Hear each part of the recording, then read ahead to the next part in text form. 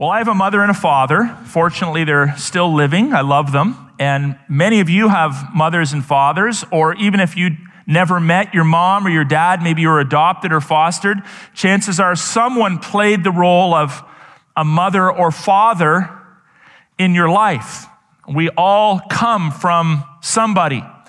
And the Bible has something to say about the relationships that children are supposed to have with their parents. So as you might have guessed already, we're looking at the fifth commandment today in this sermon series. And it's a commandment that relates to how children should interact with and treat their parents. Now, before I read the biblical text for you, I want to make a few cultural observations, if you don't mind. As we look at culture, as you spend time interacting with people, reading the news, counseling people, preaching sermons, studying, reading the newspaper, all the different points of interaction we have, you start to see patterns.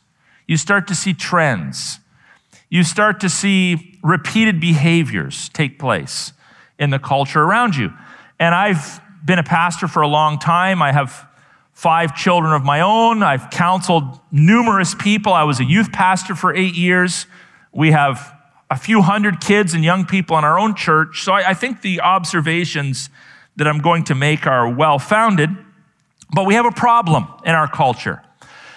And the problem manifests itself in different ways. So there's probably 3 or so sort of unhealthy paradigms that I've observed. I'm sure you've observed them as well when it comes to the way that parents interact with their children or children interact with their parents.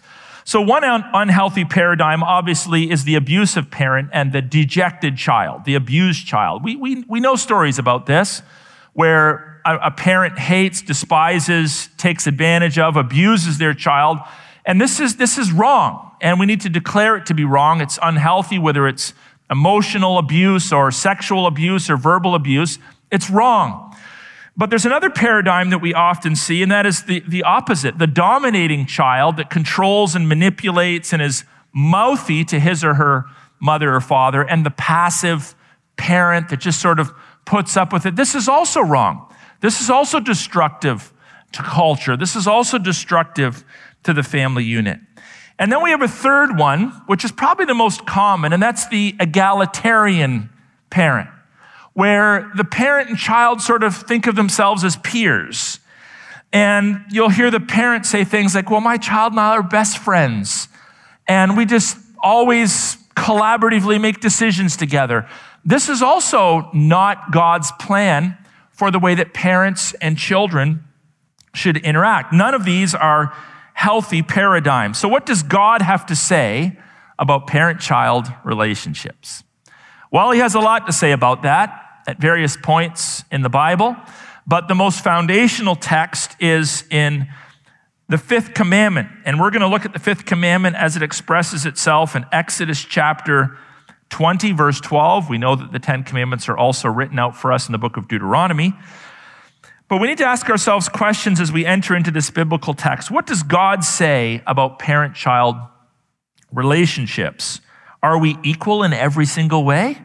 Or do we actually have different roles to play?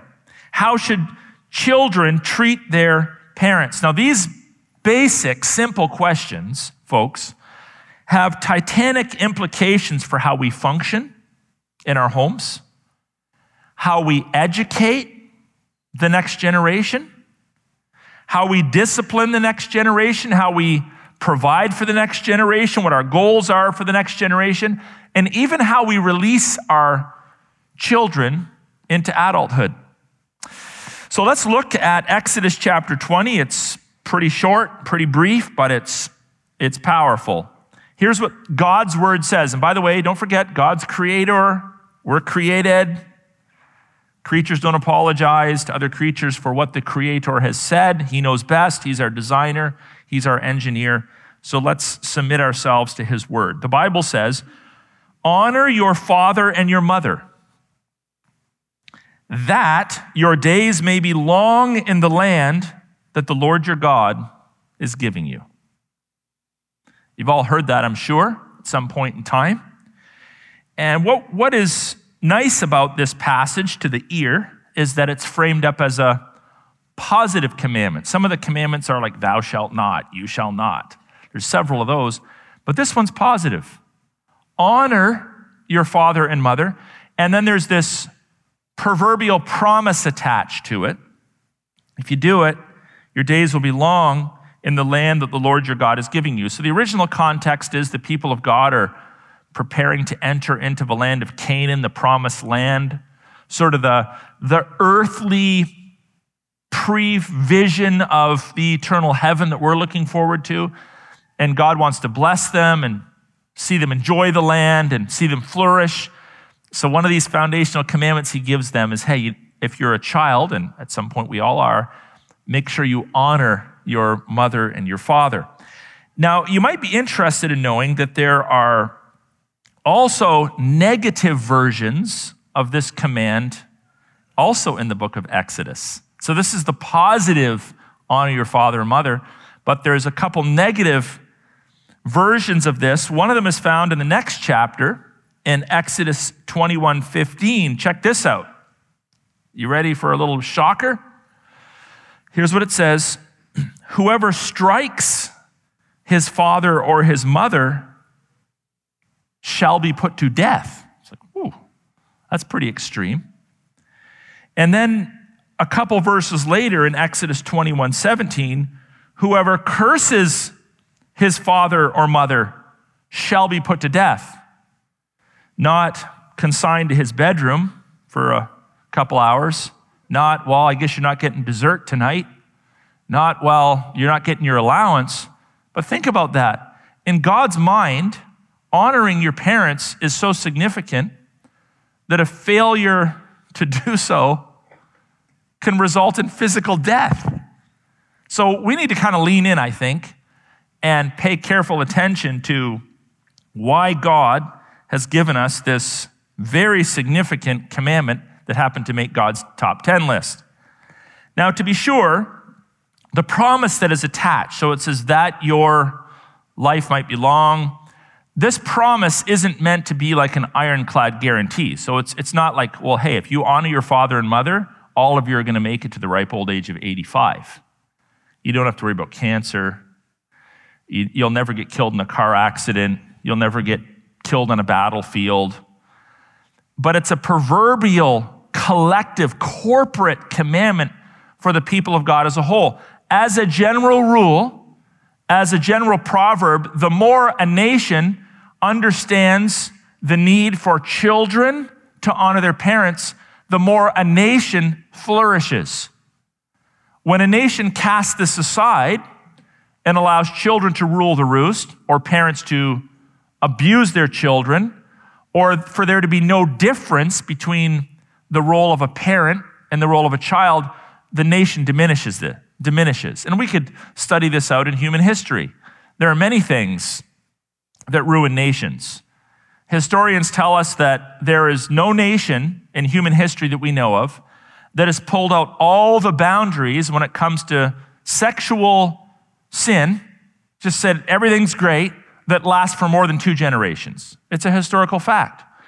When you become a hedonistic, pleasure-seeking culture where there's no boundaries, there's no right and wrong, just kind of do whatever you want, express your sexuality in any way you want, with anyone you want. Okay, you might think that sounds like a great idea, but your culture is 2 generations away from either demise or extinction.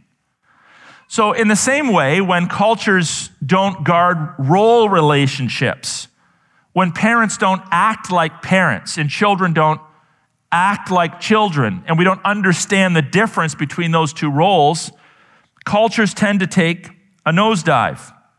So this is a general proverbial truth. Now, the reason why I think this is super important is it helps to shape our cultural theology, meaning our beliefs about how cultures function. And I think most of us are thinking a lot about that, are we not? You know, we're thinking about what is the role of the government when it comes to our health? What are the boundaries that they have? What's the role of the state when it comes to its authority over the church? What's the role of the state when it comes to opening and closing or flicking on and flicking off like a light switch? The ability for business owners to make a living or not make a living. What is the role of a state when it comes to educating, or better said, indoctrinating our children? Why does it seem like the state thinks they know what's best? What's the role of a state in censorship? So we're thinking about all these cultural issues. And this is very foundational. We need to also think about, what does our culture say in terms of the lies they tell or the truths they uphold when it comes to relationships between parents and their children? Cultural life itself, meaning the relationships that we're part of in society, very much rise and fall on parent-child relationships. So we often talk about marriage. We want healthy marriages in our churches. Why would we not? We want people to have healthy marriages in society. We know that the family unit is the building block of culture and nations. But you could almost argue that more foundational to than even marriage itself is the role of child and parent, because we all start off as children before we become married adults. So if we can't get this first stage of life correct, well, chances are it's also going to affect our future marriages and then the way we raise our children, etc. So we need to elevate this command to an exceedingly high level, as the Bible does. And I got to say, when I was reading Exodus 21, I automatically started to think about my, punkish teen years, when I would mouth off I come from a broken home, my dad wasn't around, but when I would mouth off to my mom, and I'm thinking, man, if I was living in the time of the Old Testament, I wouldn't be here today. I would have been put to death over and over and over again if that was even possible. So there's a certain conviction there that's like, man, I better kind of make sure I understand this and teach this to my children, because God thinks it's pretty significant. So what are some principled lessons? We'll talk about some practical stuff too, but what are some principled lessons that we need to take to mind when it comes to parent-child relationships? Well, the passage implies innately the following lesson. Parents and children are not equal. Parents and children are not equal. Now you might say, well, that sounds kind of a little off. We're all humans. We're all made in the image and likeness of God. Yes, that's true.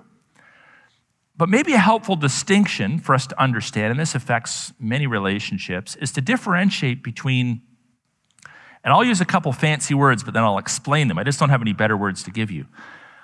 We need to differentiate between ontological equality and functional equality. So let's talk about the first one. Ontology is the study of being. It's who you are. What are you? Oh, I'm a human. I'm a male. I'm an image bearer. I'm made in the image and likeness of God. I'm precious and valuable. I'm of infinite worth. Jesus Christ shed his own blood for me. So when we study who we are, we talk about those things. And it is true that all human beings, from conception to natural death, are absolutely and 100% equal in terms of our worth and our value and our significance. So that's true, but that's not what I'm talking about. I'm talking about a different category. I'm talking about our function. Each of us has different roles that we play at different points in our lives. So in a healthy nation where things are functioning properly, you have parents that are raising their children. Who's in charge? The parents are functionally superior to their children. They've been given, for 18 or 20 years, the assignment to raise those children. They are responsible to provide for their child, to teach their child, to educate their child, and to prepare their child for adulthood. In society, in a proper functioning society, police officers, judges, governors, kings, queens, they're not better than us ontologically, but they are superior to us functionally as they carry out their God-assigned roles, which are, by the way, alluded to in Romans 13, and don't include absolute authority over every aspect of life, but that's a sidebar. In a relationship like this, pastors, elders are superior in terms of their function in the church. If I don't take seriously my role as an authoritative leader in the life of the church, I will fail you.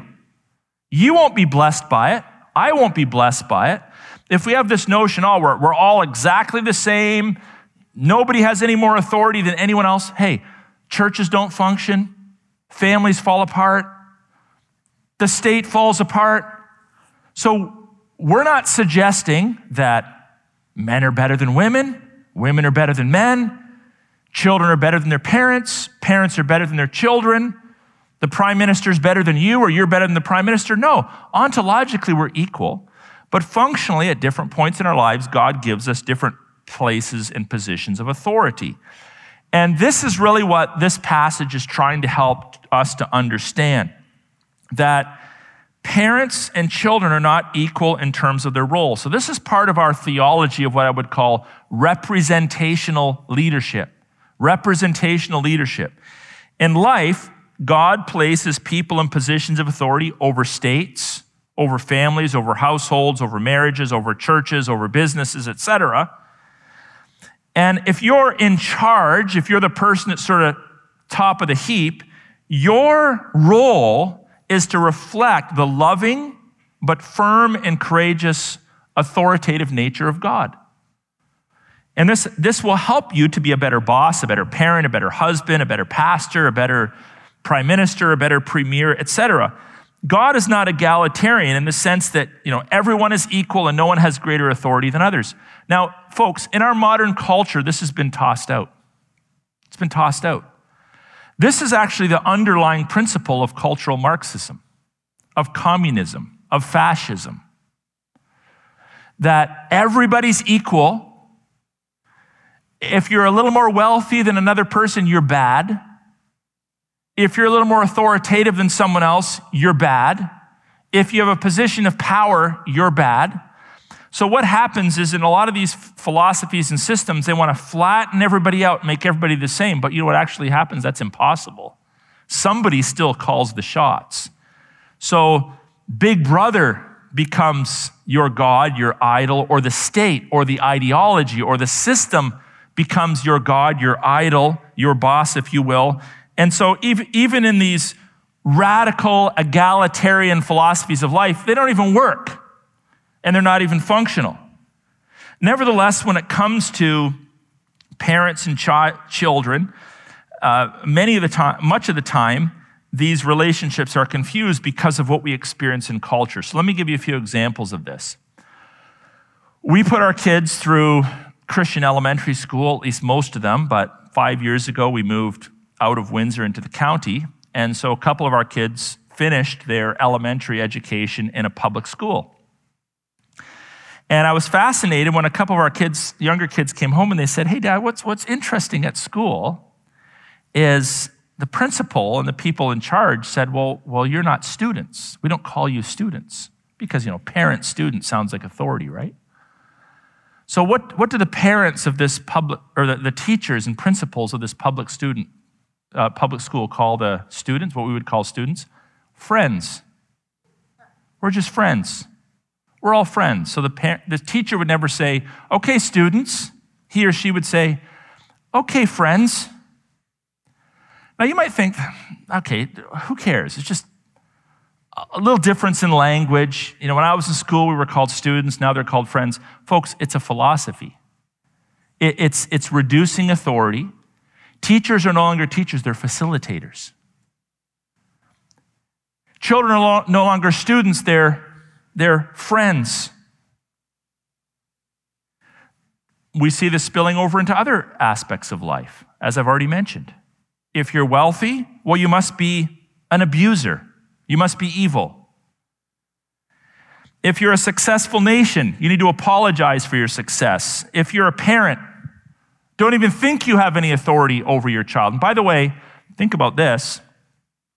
When the state tells parents they don't have authority over their child, what's going on there? The state is taking authority over the parent, and by definition, the family as a whole. When Susie and I tried to foster kids several years ago, we successfully raised 5. You'd think we would qualify.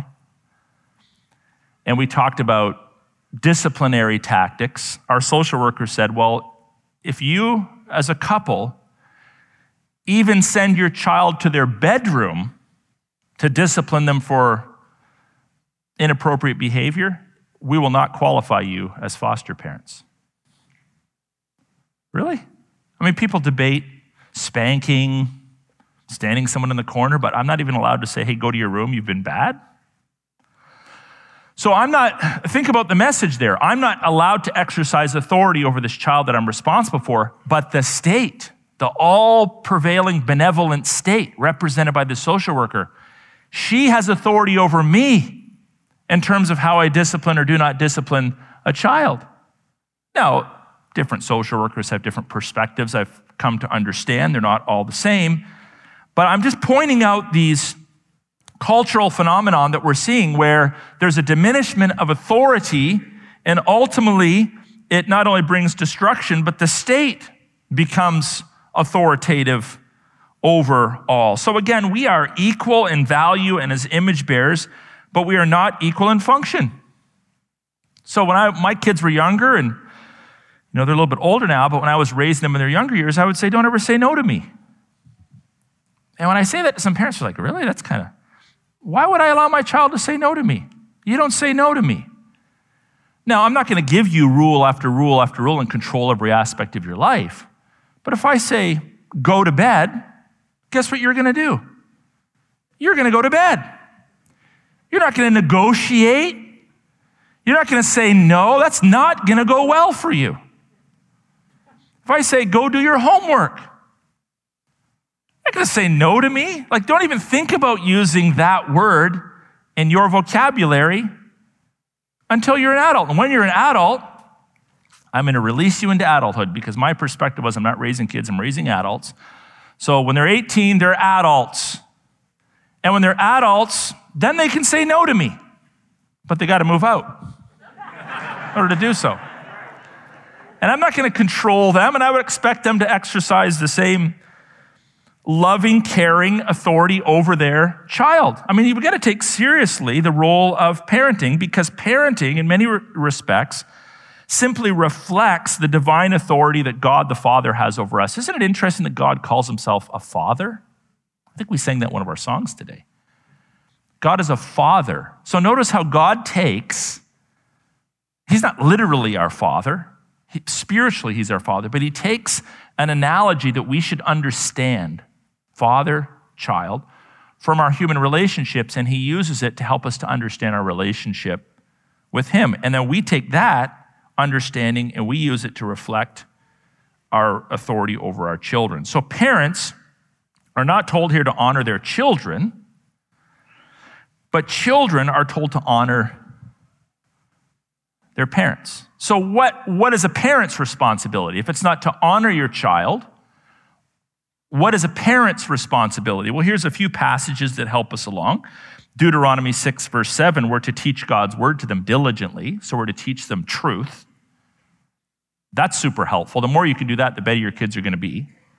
Matthew 7, 9 frames up parenting as an act of provision. So Jesus says there, hey, what father, if his child asks him for bread, is going to give him a stone? Can you imagine that? Your child's hungry and you're like, here's a bowl of rocks. That'd be cruel, right? No, you provide for your child. You give them bread. You make their lunch. You make them, the peanut butter sandwich to fill their stomach. We provide for our children. That's our job, especially when they're very young. In Ephesians 6:4, it says, fathers, do not provoke your child to anger. So we don't abuse our children. We don't goad them into angry outbursts. But it says there, we discipline and instruct them in the ways of the Lord. So these are the roles, some of the role functions of a healthy parent. But the role of a child is to honor their father or their mother. We honor those above us. And by the way, if you're younger right now and you're like, oh, this is not a sermon I like, the better job you do honoring your parents, the better parent you're going to be in raising your kids. What goes around comes around, as they say, more often than not. So you might think, it's a little bit of a drag right now. I got to honor my mom and dad, obey them and everything. Hey, chances are one day you'll be a parent. If not physically, spiritually, you'll mentor, you'll encourage, you'll disciple, you'll impact other people.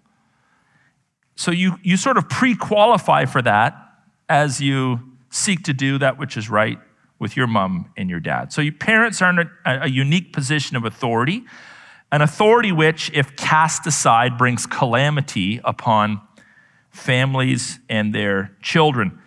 By the way, folks, no child benefits when a parent acts like a child. Throws temper tantrums, acts like, you're your child's best bud. Nothing wrong with having a good relationship with your kids. That's a good thing. But make sure they know you're still their mom or their dad.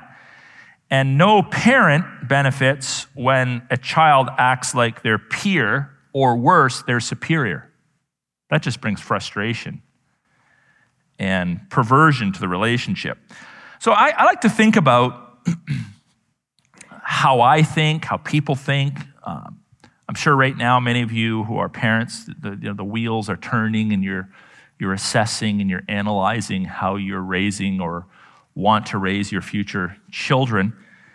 And I want to just share some points with you. I wrote down 8 of them, things that I think hinder discipline or instruction or honor in a relationship. So what I want you to do here is to kind of like head off at the pass any mental obstacles or boundaries that may stand in the way of you requiring your child to honor you and then properly parenting your child. So one thing, I've actually heard parents say this, well, I don't really want to discipline my child or lead my child because they might hate me. You heard that? They might hate me. I mean, I've actually thought about that myself. You're about to come down on a child and exercise some discipline. You're like, is it worth it?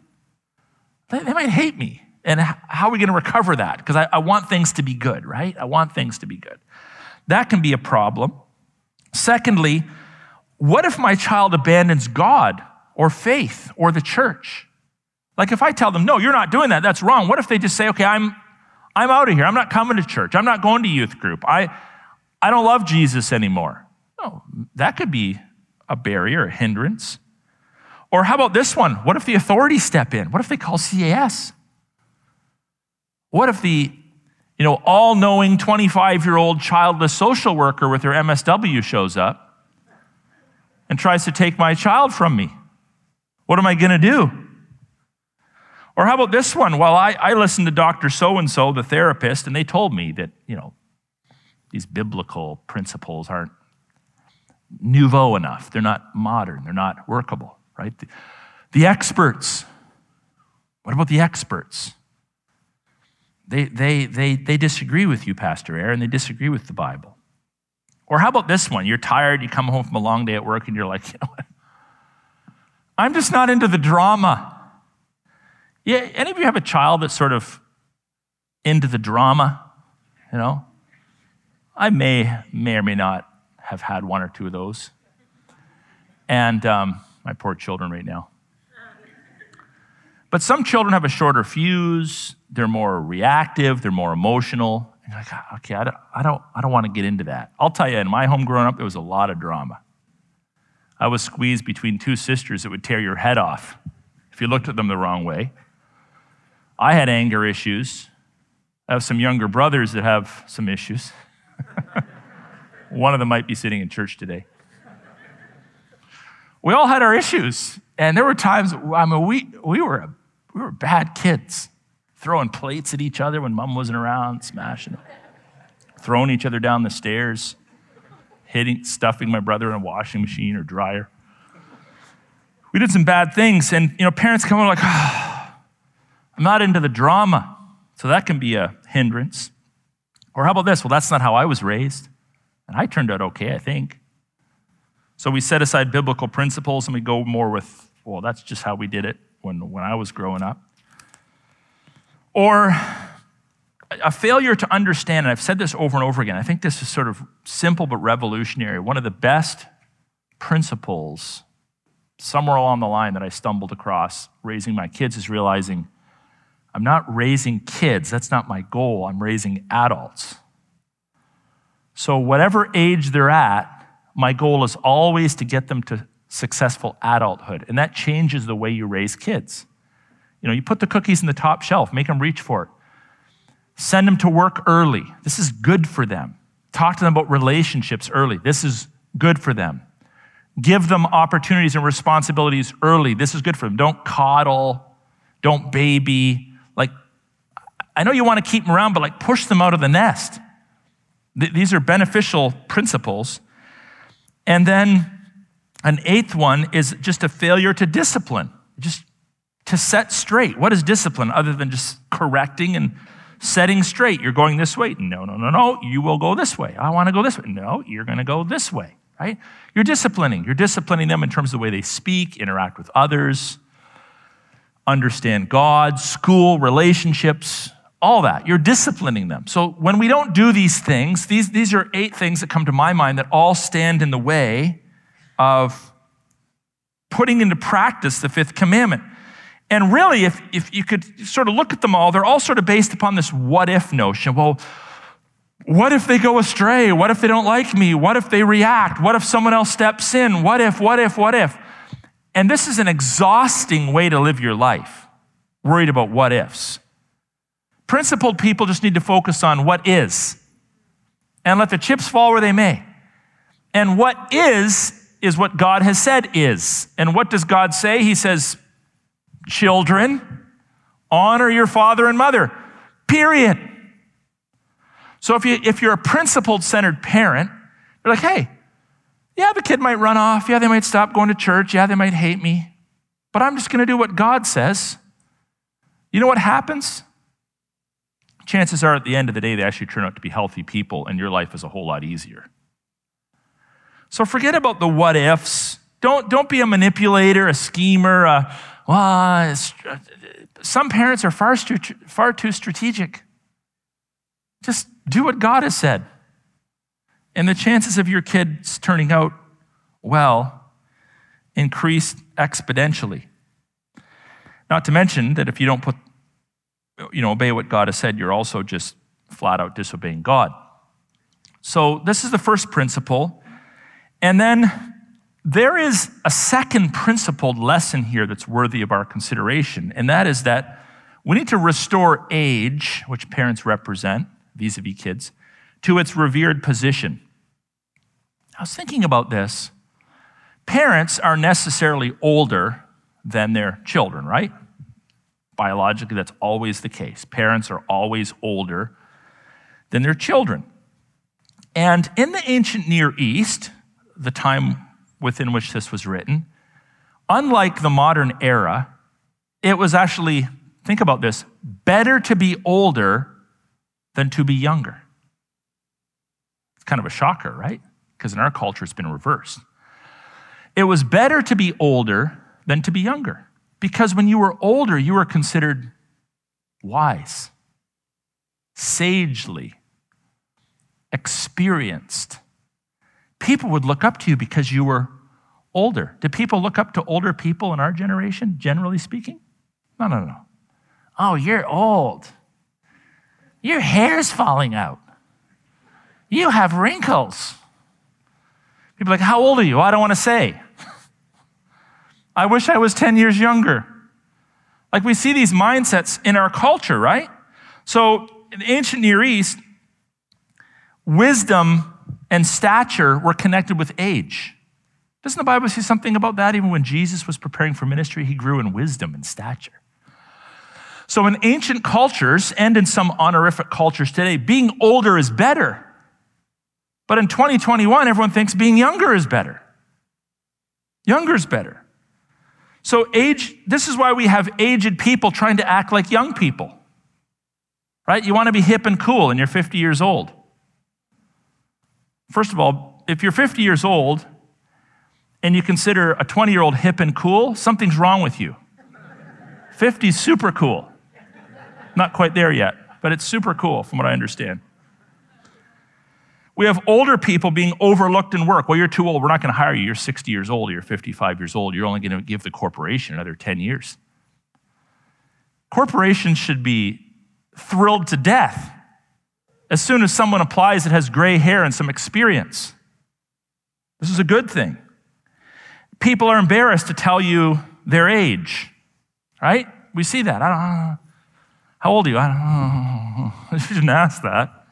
Why not? Do you know how old I am? I'm 48. I have zero interest in being 47, much less 35, 25. Good riddance to all of that. I want to be 48. I don't want to be 49. I want to be 48. I want to live in the moment. I don't want to be older than I am, and I don't want to be younger than I am. How old are you? I'm 48. I'm not ashamed of that. People say, oh, your hair's falling out. Yeah, so what? Hasn't done me that much over the years anyway. I'm more sore than I used to be. I'm getting some wrinkles. Great. The quicker I can get home to Jesus, the better, as far as I'm concerned. So we need to restore into our culture, at least into our churches and into our Christian relationships, we need to honor age. Age is a good thing. If you're 60 years old, I want to honor you. I want to learn from you. If you're 70 years old, I want to learn from you. If you're 35, you can learn from me. Right? So becoming comfortable with your age, this is where God has put you. That God's design for you is to be the exact age that you are right now. Why are you embarrassed by that? Why are you desperate to be older, desperate to be younger, or to pretend you're younger, or to act immature? We need to restore into our culture, and it starts in parent-child relationships, an esteem for age, because age is associated with wisdom and stature. This is what makes the world go round.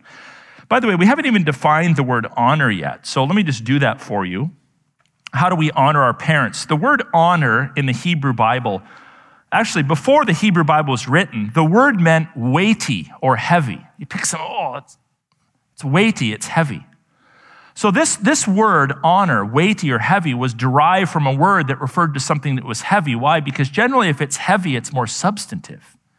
And if it's more substantive, it's of more value. Would you rather pick up a flake of gold or a big box of gold? So this word, which meant weighty or heavy, took on this meaning of honor. It's something you esteem. It's something you value. It's something you prize. And then from there it was used relationally. It's something you respect. It's someone you obey. So to honor your father and your mother is to esteem them. It's to care for them. It's to cherish them. It's to value them. It's to respect them. And if you're still under their roof, it's to obey them. If you're an adult and you formed your own household, we have this leave and cleave theology, so you don't have to obey your parents as an adult, but you still have to care for them and esteem them and respect them. And some parents will make that easy, and some parents might make that a little more difficult. But that's our job. I want to finish up by taking us to another passage of the Bible. This applies, I think it applies in some respects to what we see going on in our nation today. So I want to talk about the consequences on a nation that forgets this, right? The consequences on a nation that forgets this. So way back in the 700 BCs, God decided to judge Israel, and he allowed them to be taken off into captivity into Assyria. And a later prophet in the 6th century, the prophet Ezekiel, is commenting on God's judgment of Israel. And he's basically saying, this is why God judged you as a nation. You had it all going on. God said, honor your father and mother, and the days will be well with you in the land I'm going to give you, and now I've taken you out of the land. Why? So the prophet Ezekiel is rattling off sins. And one of them is you've profaned the Sabbath, and you've practiced idolatry and all that, right? And so God judged the nation of Israel because they decided God's laws weren't for them. But in Ezekiel chapter 22, one of the sins in this list of sins we normally think about, idolatry, I get that, murdering children, I get that, offering their children as burnt offerings to pagan gods, that seems like it would bring judgment of God. Here's one. In Ezekiel 22:7, father and mother are treated with contempt. And so in verse 15, as a consequence of that and other sins, God says, I will scatter you. So we have this historical example from like 2,700 years ago where God judged a nation because the nation started to treat parents with contempt. Same God, same principles, same commands. Did it happen overnight? No, it took a little bit of time, but God judged the nation. This is why we're preaching hard in our church. Until our nation returns to God's laws as the foundation of culture and life and family, there is no hope. There's no hope for our nation. It's just going to get worse and worse and worse. God will always have a remnant. He'll always save people and restore people, but the nation as a whole will increasingly be under God's judgment when God's laws are cast aside. And you know what? What's interesting about God's laws is that when they are actually practiced, even people that aren't Christians benefit from it. People of other faiths benefit from it. I mean, people of other faiths come to countries like ours that were historically more Christian or Christianized at least because of liberty, because of freedom of conscience, because of freedom of speech, because you can actually make your own decisions about your health. They fled from tyranny, thinking there was freedom in Canada, but as Canadians have tossed out God's law and the all-seeing state has taken charge, everybody suffers from that. So I'm not the kind of guy that's like, well, let's champion Christianity because every Canadian is going to be a Christian or has to act like a Christian. That's not our goal. You're saved by the gospel of Jesus Christ, by his death, burial, and resurrection alone, not by acting Christianly. But when a nation acts Christianly, truly Christianly, not fake Christianity, not abusive Christianity, not coercive Christianity, but truly Christianly, everybody benefits from that. Because the Creator that created us knows what's best. And when it comes to our relationships with our children, if we were to practice this, there'd be more justice, there'd be less child abuse, courts would be corrected, because God's law is best. We actually contribute to a healthy culture then when we raise our children properly and help them to understand the need to honor their parents. We contribute to the nation's health and to generations that will come after us. So parents, take seriously your job to raise your kids well. It's not super complicated. If you need help, hang out with people that do it well. That's what we did. We just always look for people that are a little older than us that have done it well. Hey, how'd you handle that situation? Just hang out with healthy people. More than ever, we need a faithful remnant that's going to raise faithful children, because the fight that's before us is a generational fight. This is not going away in 2 years, sorry. It's probably going to take 25 or 30 if we work hard just for things to be somewhat normal again, and probably 100 for there to truly be reformation, unless Jesus comes back before that.